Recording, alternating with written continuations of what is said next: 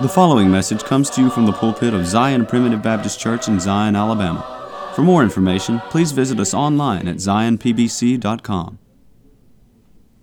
I get questions from time to time about the fact that I am a primitive Baptist. I'm a member of a primitive Baptist church.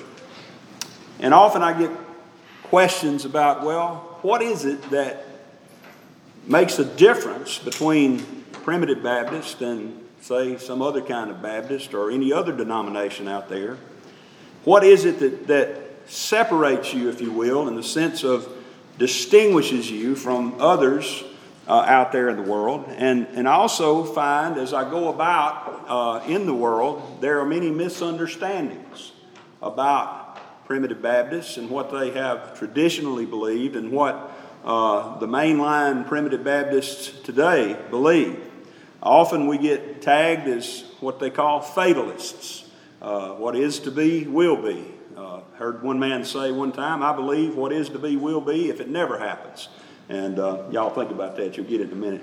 But I wanted this morning, I felt like I've been strongly burdened about this and to try to hopefully explain a little bit in the message this morning about what primitive Baptist churches, and particularly what Zion Primitive Baptist Church believes. Now, in order to do that, I think we first have to deal with what we do not believe here at this church. And one of the things that one of the divisions out in the religious world today is a division between what we call Calvinists on one side and Arminians on the other. Now, that's just a name that theologians use to delineate those who follow the teachings of John Calvin on the one hand, and those who follow the teachings of a man named James Arminius, who was opposed to what John Calvin believed. So often we're all put into the categories of Calvinists or Arminians. And let me just go ahead and let you in on a little secret. Primitive Baptists don't fit into either category. They're really not a good fit either place. And that's important to remember. First of all, we are not Calvinists, because the Calvinists believe in something called absolute predestination.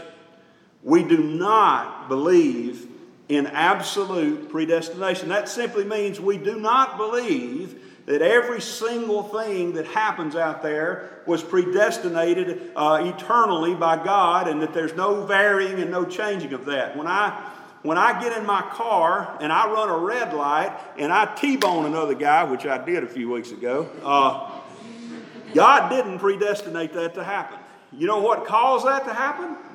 I was looking at the wrong red light. I was looking at a block down there. I'll tell you what really caused it, Brother Dalton. It was those crazy red lights in California. They're sitting on the side instead of up in the air. But anyway, that's another story altogether. So everything that happens is not eternally and unchangeably determined by God. In the early 1920s, that swept through this area and took over many churches, including Zion at one time. But this has not been the traditional belief of primitive Baptists. But because of this error, many people think that's what we believe. Now, let me explain what I'm talking about. I think I've already done that. But what that teaching is that all things, including sin, are eternally set in the mind and plan of God and cannot be varied. And essentially, we're all just puppets doing whatever God has determined for us to do with no free will whatsoever. Well, there's a verse in Romans chapter 5 in verse 19 that destroys that argument. It actually destroys both the Calvinist position and the Arminian position, but we'll come back to that in a minute. In Romans chapter 5 and verse 19, we read this: "For as by one man's disobedience many were made sinners, so by the obedience of one shall many be made righteous." I want you to notice something here. The first man that he's referring to is Adam. You want to know why bad things happen in this life? Blame it on Adam. Blame it on Adam. That's exactly why. Adam, it says, as by one man's disobedience, many were made sinners. In verse 12 it says, as by one man sin entered into the world, and death by sin, and so death passed upon all men, for that all have sinned. Adam is the cause of sin. If you want to know who the author of sin is, it's not God. It is not God. God cannot be charged with sin, and God does not care for sin. He hates sin. He will not have sin. He will not deal with it. We're told in Habakkuk that he is of purer eyes than to behold evil, and cannot be in the presence of sin. Beloved, he hates sin. And notice what it says. It was by one man's disobedience. Now listen, if all things were unchangeably fixed forever in the mind and purpose of God, then what Adam did in the garden wasn't disobedience, it was obedience. Right? That doesn't carry water. Then the Word of God is untrue, and there's a problem here if that's the truth of God's Word. But beloved, it's not, because Adam disobeyed God. Adam did not do what God intended for him to do. You know, Adam really is the only man who's ever lived that had true free will. He had true free will. And some of us would say, well, I wish I'd have been there, preacher. You're telling me that sin passed upon me because of what Adam did? Boy, if I'd have been there, I'd have done better. You'd have done different, all right. You'd have probably run straight to the tree and grabbed the fruit. That's the problem I've got. I'm not just, Adam was our perfect representative. God knew what he was doing when he created Adam. He was a whole lot better looking and in better shape than you and I are, okay? His DNA was perfect when he was created. In fact, he lived 930 years. People always get up there, oh, that's a myth, that's not the way. Listen, there's an easy explanation for why those ancient patriarchs lived so long. Their DNA was better than ours. Over time, sin corrupted the very DNA of everyone in this earth, all of Adam's descendants. But at the time, they were in good shape. They lived 900 and something years. And in that day, Adam was our perfect representative. He was the best representative of what man could do. You say, if you'd have been there, you'd have done different. Listen, I know if I'd have been there, I'd have sinned quicker than Adam did, because I'm just Adam multiplied. Let me just say this too. One of the important things to keep in mind about what Primitive Baptists believe is that there's two different types of salvation taught in the Word of God. You'll see some places where eternal salvation is under consideration. In Matthew chapter 1 and verse 21, he says, he shall save his people from their sins. He says there that he's going to save us from our sins, and it's not a question, it's not an if, and, or a but. He shall save us from our sins, you see. Well, that's eternal, beloved. That's fixed in the mind and purpose of God. We're told in Romans chapter 8 and verse 29, it says, or 28, it's a very famous verse. Most people know verse 28, but they don't know verses 29 and 30, which verse 28 is pointing us to. He says in verse 28, we know that all things work together for good to them that love God. Does that mean all things without exception, including the sins of God's people? No, it's not talking about that. The all things he's referring to is what he's about to tell us here. All things work together to them that love God, to them who are the called according to his purpose. Listen, this is all things. This is beautiful, beloved. For whom he did foreknow, he also did predestinate to be conformed to the image of his Son, that he might be the firstborn among many brethren. Moreover, whom he did predestinate, them he also called. And whom he called, them he also justified. And whom he justified, them he also glorified. Beloved, those three verses right there capture what Primitive Baptists believe and have believed down through the centuries of time. It captures what we believe here at this church about salvation. That God, in the time past, in eternity past, saw that man would need a Savior, and he sent that Savior, and that Savior died on the cross, and he paid the sin debt for his people, and he accomplished their salvation. And praise God, in time we are quickened and made alive so that we can understand these things and know these things and have a vital relationship with God, and one day he's coming back to get us. It's pretty simple, isn't it? And I've already jumped to the end of my message right there. I was going to save that up for the last. But let me tell you, I can't save that for the last, because that's the good news of the gospel of the grace of God.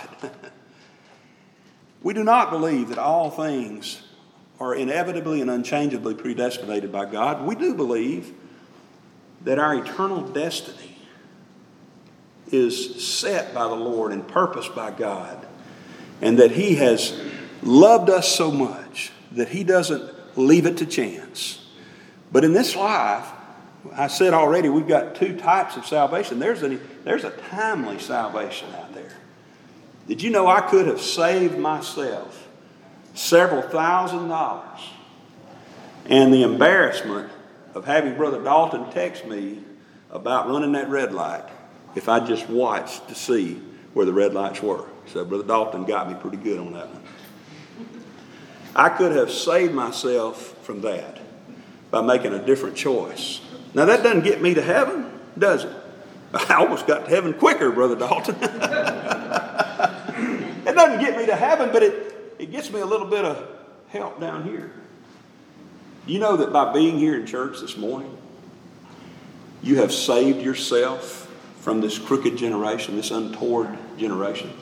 You didn't have to be here this morning. You could have gone fishing. You could have gone somewhere else, but by coming here to this church or wherever you go to church on Sunday morning, by choosing to go, you save yourself every Sunday. You know, I don't need just one time. I need one eternal saving, Brother Mackey, but I need to be saved every single day from the sin that does so easily beset me. We do not believe in the absolute predestination of all things. And I'll tell you something else we don't believe. Often I get this question. So you believe God predestinated some people to go to heaven and some people to go to hell? That was a Calvinistic doctrine. John Calvin taught that. He believed that. He believed in what we call double predestination. God predestined some to heaven and He predestined some to hell. Let me tell you something about election and predestination. First of all, don't get nervous about those words. Those words are nothing to get nervous about. They're things to rejoice in, beloved. Election and predestination have nothing to do with hell. We don't need God's help getting to hell. Adam set us on that path in the Garden of Eden. We are by nature children that ought to be in hell. We ought, if you look over at Ephesians chapter 2 and verse 1, he says, you hath he quickened who were dead in trespasses and in sins. I'm going to turn over there and read that. I like that too much not to do that. In chapter 2 and verse 1, you hath he quickened who were dead in trespasses and sins. Listen to this, wherein in time past ye walked according to the course of this world, according to the prince of the power of the air, the spirit that now worketh in the children of disobedience, among whom also we all had our conversation in time past, in the lusts of the flesh, fulfilling the desires of the flesh and of the mind, and were by nature the children of wrath, even as others. You don't need God's help getting to hell. We're told that sin entered into this world by Adam, and death by sin. And death passed upon all men.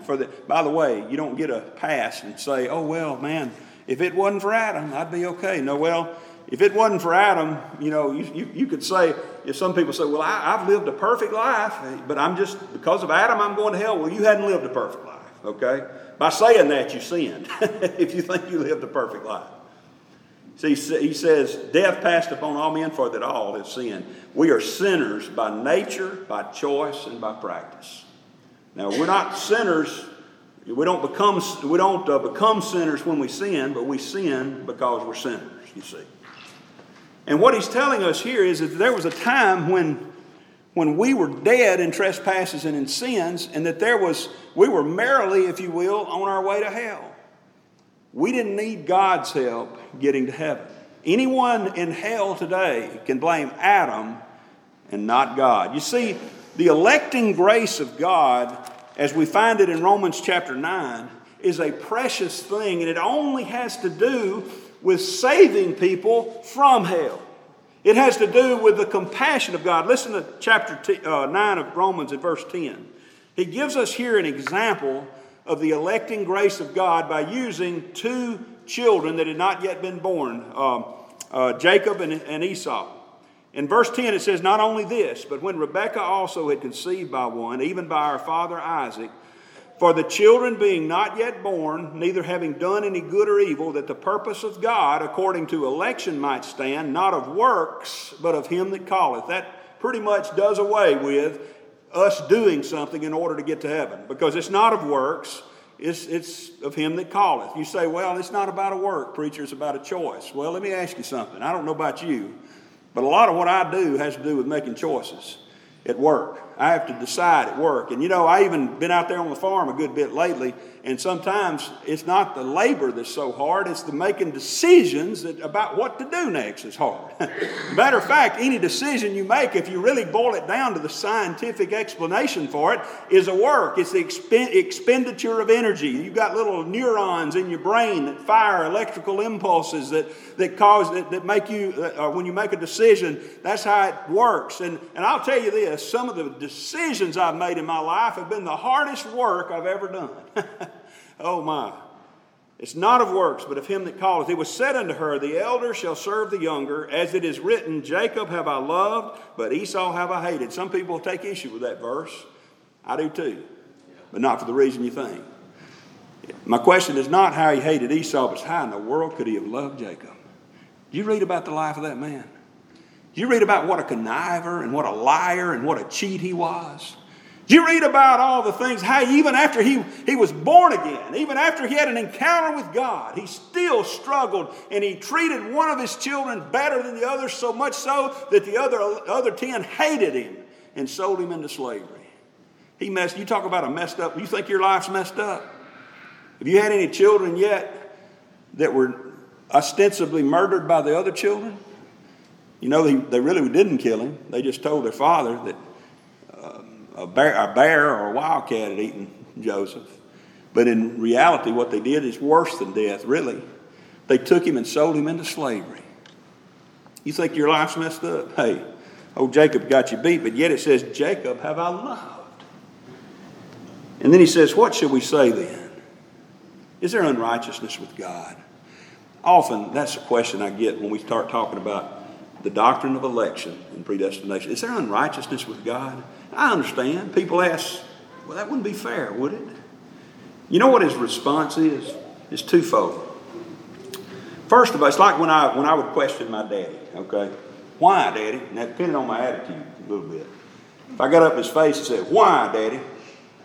Well, if I ever did that, Mr. Hayward, it probably wasn't any more answers coming. It was just an action. If I got up in his face and belligerently, pridefully said, why? You know what he'd tell me? Because I'm your daddy and I said so. You get to it, boy. Well, that's kind of the first answer he gives here. He says, is there unrighteousness? You'll say, what should we say then? Is there unrighteousness with God? Is this not fair? The first answer is, God forbid. Don't you charge God with unrighteousness? Do you not know God? Do you not understand from the Word of God how He is the very epitome of righteousness? He is always doing right. We're told even Abraham, in a meek and humble way, asked this rhetorical question to God in the 18th chapter of the book of Genesis. He said, shall not the judge of all the earth do right? And the implied answer is absolutely. The judge of all the earth is always going to do right. So there's no need to ever question Him. And if you do, you just don't understand who God is. He's not just this great Zeus-like figure with a lightning bolt ready to zap you when you do wrong. He's also the one of whom it said, as a father pitieth his children, so the Lord pitieth them that love Him. I need that sometimes. Sometimes I need the righteous judge to remind me who He is, but sometimes I need the great Father that pities me. Sometimes in the dark recesses of the night, as I am crying out to Him, I don't need to be zapped with a lightning bolt. I need to be held in the arms of the great Father of God Himself. Then he says this, though. After giving us that answer, God forbid, you don't understand God if you charge Him with unrighteousness in this matter. He says, listen, you misunderstand what election is anyway. Because listen to what He says. For He saith to Moses, I will have mercy on whom I will have mercy, and I will have compassion on whom I will have compassion. You want to know what the election of God is all about? It's about the mercy and compassion of God. Because you see, he goes on to say, so then it is not of him that willeth, nor of him that runneth, but of God that showeth mercy. In other words, you can't will your way to heaven. You couldn't run your way to heaven. You can't choose Him enough or do enough good works to get yourself to heaven. And that's why He had compassion and mercy on His people, because He knew you couldn't do that. He didn't predestinate somebody to hell. We were going to hell. But the mercy and compassion of God is demonstrated in His electing grace and in predestinating us to be conformed to the image of His Son. Oh, wow. That's what saves us from our sins when Jesus came to die for those people. By the way, let me also say this. We read Romans 8 and verse 29, and sometimes people get this idea that, well, election is God looking down through time and seeing what you would do and therefore choosing you to be in heaven. Well, half of that's true. We'll not turn there, but in Psalm 14 we read that the Lord did look down through time upon the children of men to see if there were any that did good, if there were any that would follow Him. And basically He says they have all gone out of the way. There is none that doeth good, no, not one. So that part's true, and I'm thankful that that is not what election is all about, because if that's what election was about and He looked down through time to see what I would do, oh my, in and of myself, all I would do is reject Him and cause Him grief by being the sinner that I am. No, it doesn't say for what He foreknew in Romans 8 and verse 29. He didn't foreknow things. He didn't foreknow what we would do. It says for whom He did foreknow. Whom. And that means it was a personal foreknowledge. It wasn't whom He knew about. Whom He knew in a personal, loving way. As Adam knew his wife Eve, and a child was born of that relationship. As the intimate knowledge that we have of our family members and knowing one another. See, that's what God did. We are elect, Peter says, elect according to the foreknowledge of God. Oh, that's the great electing grace of God right there. Something else that we are sometimes accused of as Primitive Baptists, but we don't believe. We do not believe in a chosen few. Amen. You know, you hear that sometimes. And sometimes I've even heard it say that, well, them old Primitive Baptists, they believe they're the only ones going to heaven. I hope not. It's going to be a lonely place up in heaven if all that's up there is Primitive Baptists. It's going to be a lonely place. The Bible doesn't teach a chosen few. As a matter of fact, the Primitive Baptists believe in the most inclusive Christian belief that's out there. And that is in Revelation chapter 5 and verse 9, we read, they sung a new song, saying, Thou art worthy to take the book and to open the seals thereof, for Thou wast slain, speaking of Jesus, and hast redeemed us to God by Thy blood out of every kindred and tongue and people and nation. Just 2 chapters over, in chapter 7 and verse 9, we're told by John beheld, and lo, a great multitude which no man can number, of all nations and kindreds and people and tongues, stood before the throne and before the Lamb. Beloved, you can't number with a human mind the number of people that are going to be in heaven. It's a vast multitude, and it's folks from every walk of life, from every nation. You'll find children of God there. Every people, you'll find children of God there. Every kindred, you'll find children of God there. Every language or tongue, you'll find children of God from there. And it says, they were clothed with white robes and palms in their hands, and cried with a loud voice, saying, Salvation to our God, which sitteth upon the throne and unto the Lamb. Yes, beloved, it's a vast multitude that no man can number. Don't ever let anybody tell you, members of Zion Church, that you believe in a chosen few, because you don't. The Bible doesn't teach that. Sometimes I get this question, Preacher, what about my case where I'm a struggling sinner, but I believe in Christ. I trust Him. I trust that He's the Savior that I need, and I want to be with Him. I have a desire for Christ. What about that person? Well, let me tell you this. Primitive Baptists do not believe that there's anyone out there who desires and trusts Christ who will be in hell one day.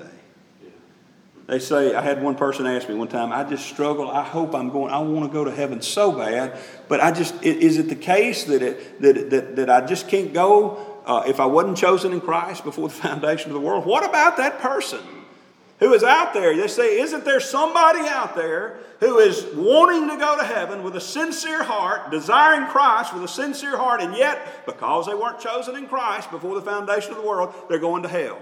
I say unto you, that is a fictional character.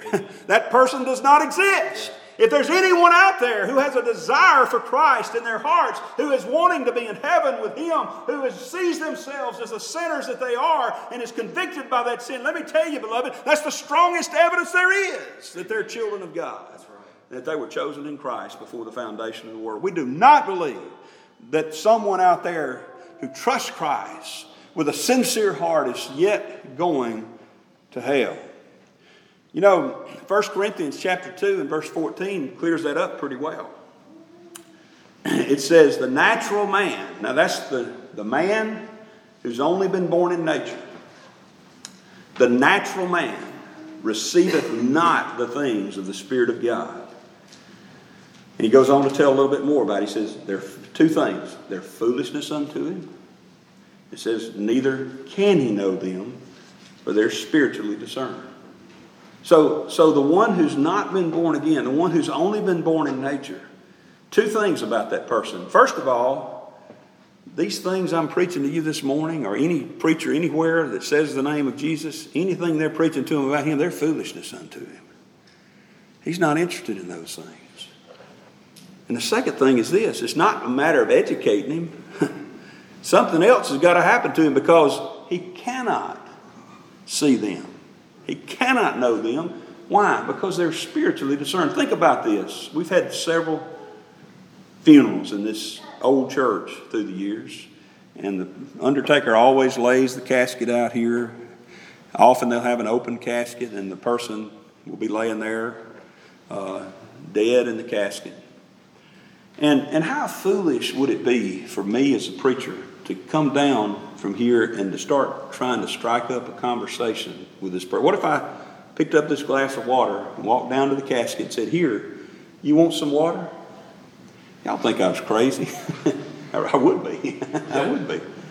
Because that man's dead to the things in the physical realm. That man's not alive and cannot receive things physically. That's the definition of death, is that they cease to function in the realm to which they're dead. Same thing happens on a spiritual level. One who is spiritually dead is inoculated to and immune to and not interested in the things of God. They're foolishness unto him, and he can't know them anyway. We're in such a condition in our human nature, beloved, that we would not come to him if we could. And we could not come to him if we would. Jesus himself said in John chapter 6, no man can come unto me except the Father which has sent me draw him. But praise God, he says, all that the Father giveth me shall come unto me. And I will raise him up at the last day. That's not coming to him and joining the church or being baptized. That's coming to him in the new birth. Remember what Romans 8 verse 29 says, for whom he did foreknow, he also did predestinate. And whom he did predestinate, them he also called. That's the calling of the Holy Spirit. Before the new birth, there is no spiritual life.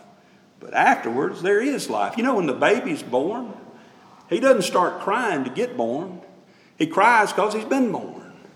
And that's what we're talking about here. There is no one out there who is crying out with a sincere heart to the Lord who's not already been born again spiritually. Amen. You see, that's the glory. I tell you, I'm fast forwarding a little more than I intended, but let me tell you, that's the beauty of understanding the truth of God's grace.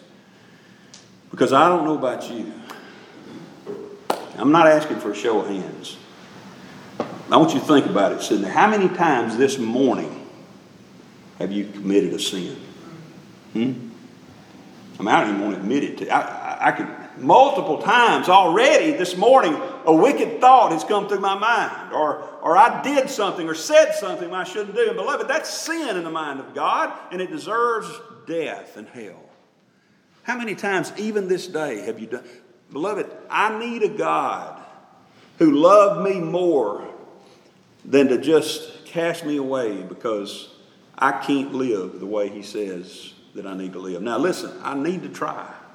And he talks about we're ordained unto good works that we should walk in them. He didn't say we shall walk in them. That'd be absolute predestination. He just said we've ordained to good works that we ought to. We should walk in them. But we're not walking in them to try to get to heaven. I cannot work my way to heaven, beloved, because I don't have the ability. There was a thief on a cross. There was a thief on a cross. And I want you to understand something. There were two thieves, actually, one on each side of Jesus.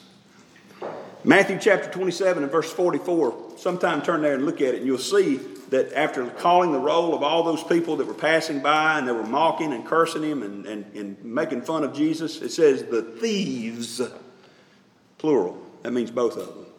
The thieves also cast the same in his teeth. They were doing the same thing. So you didn't have one, I always heard you had one good thief, one bad thief. No, you had two bad thieves. You had two wicked men on the cross, okay? There wasn't one with a little tender heart and one with a hard heart. There were two with hard hearts. And then sometime in the middle of the Lord Jesus Christ hanging there for 6 hours on that cross, something changed in the heart of one of those thieves. One of them kept cursing him and kept swearing at him and kept mocking him. He said, if you are the Christ, save yourself and us. He was still thinking about himself. The other one, you know what? Who had been saying the same thing. Suddenly, something changed. And he said, don't you see, man? We're getting exactly what we deserve, but this man had done nothing amiss. And then he made a statement.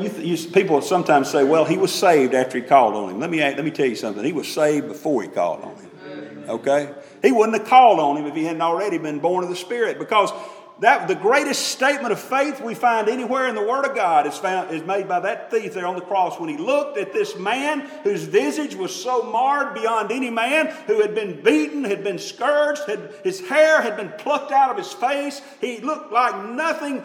He looked nothing like a king. He looked nothing like one with a kingdom. And he looked at him and said, Lord, remember me when thou comest into thy kingdom. He didn't look like a king. He didn't look like a Lord. But the heart of faith that the Holy Spirit had given this man saw something different. He said, Lord, remember me. Now, you know what the Lord said? He looked at him and he said, today thou shalt be with me in paradise. I believe that thief was born with the Spirit right there on the cross, Brother Mackey. I believe he was born again right there. Not after he called on him, but before. Because a baby don't start crying until he's born. His poor mom and daddy probably thought he's in hell. I don't know if they ever even read the book of Luke. Probably didn't. They probably went to their graves. And if they were children of God, woke up in heaven and said, oh my goodness, he's here. I can't believe this. How did you make it, son? You were a robber and a thief and a brigand. And up there on the cross, I even heard you cursing and swearing at the Lord. What happened to you? And all he could say is, could he say, well, I turned my life around, Daddy? No, he couldn't say that. Oh, I got baptized, Daddy. No, he couldn't say that. Well, I just, I got educated enough to where I learned that this man was something different than what he said. No, he couldn't say that. But what he could say is it's grace unto it. That's what he could say. It was the grace of the Lord Jesus Christ. It was the blood of the Lord Jesus Christ that got me to where I am today. Oh, praise God. That's the kind of good news that I need on a day like today. So, what do we believe? Well, I've kind of covered most of that, but let me just say it this way. We're not Calvinists. We don't believe all those things that John Calvin taught, but we're not Arminians either. We don't believe that you and I have the ability to get ourselves to heaven, either through our choices or through our actions. See, what we believe is real simple. We believe that before time, God knew that we would need a Savior, and He provided one for us. Matthew 1:21. For she shall bring forth a son, and thou shalt call his name Jesus, for he shall save his people from their sins. You know, only a great God like our God could think up something like that. Ephesians chapter 1 and verse 3, Paul begins this letter here saying, "Blessed be God, and the God and Father of our Lord Jesus Christ, who hath blessed us with all spiritual blessings in heavenly places in Christ." Look at all the blessings he's laying out. And then he goes to the one thing that's the most important thing for us to understand the blessings of God, according as he hath chosen us in him before the foundation of the world, that we should be holy and without blame before him in love, having predestinated us unto the adoption of children by Jesus Christ to himself, according to the good pleasure of his will, to the praise of the glory of his grace, wherein he hath made us accepted in the beloved. Before time, God knew that we would need a Savior. In time, in God's time, that Savior came and accomplished our salvation. You know what he said on the cross in John chapter 19 and verse 30? The last thing he said was, "It is finished." Praise God, I believe that. It was finished on the cross. He accomplished our salvation. And I'll tell you, in your life as a child of God, we believe the Holy Spirit will quicken you and make you alive. John 5:25, Jesus says, "Behold, the hour is coming, and now is, when they which are dead shall hear the voice of the Son of God, and they that hear shall live." You know, I'm thankful it's that way. I'm thankful it's not the preacher's voice that quickens one. I'm thankful it's the voice of the Son of God, because that's the voice that can enter the womb of the mother who's about to abort her child and quicken that one and make him. You know, nobody's saved any different than anybody else. We're told in John chapter 3, verse 8, I believe it is, that the new birth is like the wind. It blows where it listeth, and you can't tell where it's coming or where it's going. So is everyone that is born of the Spirit of God. We read about an in-womb new birth, don't we? We read about it in Luke chapter 1, where Mary, the mother of Jesus, who was heavy with child, went to see Elizabeth, her cousin, who was also had John the Baptist in her womb, and the child leaped for joy in his mother's womb. I believe that at some point between conception and death, every child of God will be born again, just like John the Baptist, by the Holy Spirit. And I'll tell you something else. Soon, very soon, he's coming back to get his children. He tells us, "Let not your heart be troubled. You believe in God, believe also in me. In my Father's house are many mansions. If it were not so, I would have told you, behold, I go and prepare a place for you. And if I go and prepare a place for you, I will come again and receive you unto myself, that where I am, there ye may be also." I believe that's coming very soon. That's what we believe. You say, "Preacher, don't you have to accept him to go to heaven?" I read in the Word of God nowhere about that. But I do read that we're made accepted in the beloved. You say, "Don't your good works have to outweigh your bad works?" I hope not. I hope not, because I'm out of luck. The Bible tells us in Isaiah chapter 64 and verse 6 that our righteousness is, that means every good work we could do, is but filthy rags in the sight of God. Have you ever done anything completely good? You know, you say, "Well, I gave money here and I did that. I helped my neighbor out." Well, did you do it without any taint of sin? Did you have, I always go back to several things in my life where I gave money to somebody on the street and I did this. Boy, I was so proud of myself. See the problem? Pride. Always, "Oh boy, I did a good deed." There's nothing I've ever done, no decision I've ever made that wasn't somehow tainted with the sin of Adam. You say, "Preacher, don't you have to pray for salvation?" Well, I believe in a sinner's prayer. I just don't believe in a prayer that a sinner who's dead in sins can pray. If you're dead in sins, the Bible says you think those things are foolish. See, I've heard it put this way before. Let me ask you this first. Why would you pray for salvation when you don't believe you need to be saved? Why would you? Why would you pray for any salvation when you don't believe you need to be saved? The burden of sin, think about it this way. I believe in being burdened by sin. I believe in the conviction of sin. But think about it this way, beloved. You take 1,000-pound weight and you place it on the chest of a man who's dead. You ain't got no problems, do you? He's not going to say anything. He's not worried about that. He don't feel it. But you take that same weight and you put it on the chest of somebody who's alive, and they're going to feel that weight. They're going to struggle with that weight. They're going to start crying out for someone to remove that weight. You see, life has to precede light of any kind. We have light, but we only have it because we've been made alive. Don't you have to believe in Him? Well, you sure ought to.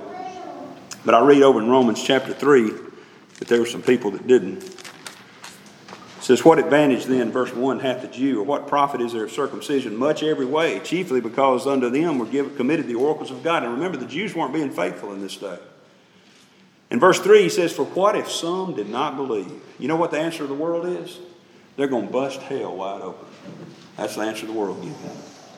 You know what the answer the Bible gives us? What if some did not believe? Shall their unbelief make the faith of God without effect? God forbid. Oh, I'm so thankful for that. Yea, let God be true, but every man a liar, as it is written that thou mightest be justified in thy sayings and mightest overcome when thou art judged. You know what he's saying there, basically? You know, sometimes we think of people in the world as either believers or unbelievers. Let me tell you something. I'm both. There was a man that came to Jesus. He said, Lord, my daughter's dying. Can you come help me? And Jesus looked at him and said, all things are possible if you believe. He said, Lord, I believe. Help thou mine unbelief. You know what he was saying there? He was saying, Lord, I'm believing as much as I can. I'm trying real hard. There are days when I feel like I'm at your feet. There are days when I feel like I'm holding on to the very cross of Calvary. And then there are days when I feel myself to be an outcast stranger here on earth. I'm both, believer and unbeliever. And I'm thankful that the days when I'm not believing like I should. Do you ever worry? You ever get stressed out? You're an unbeliever, okay? That's what believing is having faith. If you're stressed out and you're worried, you're not believing and trusting in Him. There's days when I'm both, beloved. There's more days that I'm not, seem like, than that I am. But what he says is, shall their unbelief make the faith of God without effect? God forbid. Praise God. He loved us before the foundation of the world. And you know, He's not going to let us go. He loved us so much. You know, I like that story, Brother Mackey. That's the kind of love story. You know, I'm not into these chick flicks. You know, I'm not really. Hallmark movies at Christmas, I always dread them. You know, here we go again. Somebody loves somebody, and then they don't think they love them, and they end up, you know, messing around out in the world, and finally they get together. You know, always that way. You know, but I want to tell you, this is a chick flick I can get into. Okay. Because it tells about a wedding. It tells about a bridegroom. It tells about a bride. And what's so beautiful, Jeremiah chapter 31 and verse 3 says, behold, I have loved thee with an everlasting love. Therefore with loving kindness have I drawn thee. This is an everlasting love. It began before time. And in that eternity past, it led us right up to a point where a man named Jesus hung for 6 hours on the cross and divided eternity in two. And on this side of the cross, we've got eternity future. And praise God, every single one that He loved before the foundation of the world is going to be with Him in eternity future. You know, this life, I don't know about you, but it's pretty tough. My experience has been it's not easy. And the older I get, the harder it gets. It seems like all I do lately is spend my time in doctor's offices. I used to hear Brother Mackey complaining about that. I'm about like Brother Mackey lately. Going to the doctor all day. Going to the next doctor all day. I don't think it's going to get much better.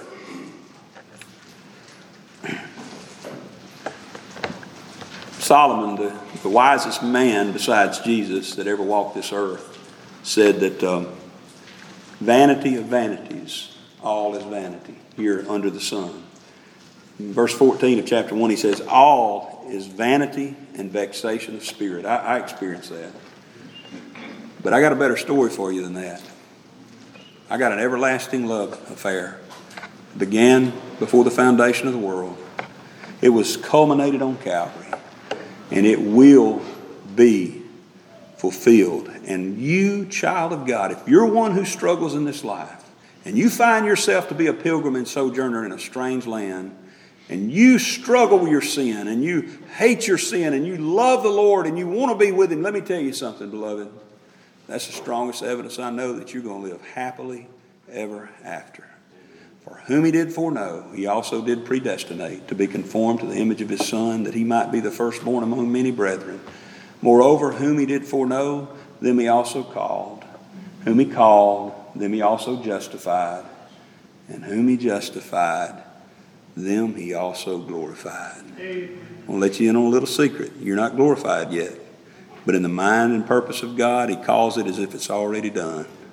Because one day, and I hope it's before we pray our closing prayer, He's going to come back and bring us home to be with Him. And He'll say, behold, I and the children Thou hast given me. That's what Primitive Baptists believe. That's what we believe the Bible to teach. That's what this church has stood on down the ages of time. I thank you for your kind attention. We thank you for listening to today's message. For more information, please visit us online at zionpbc.com.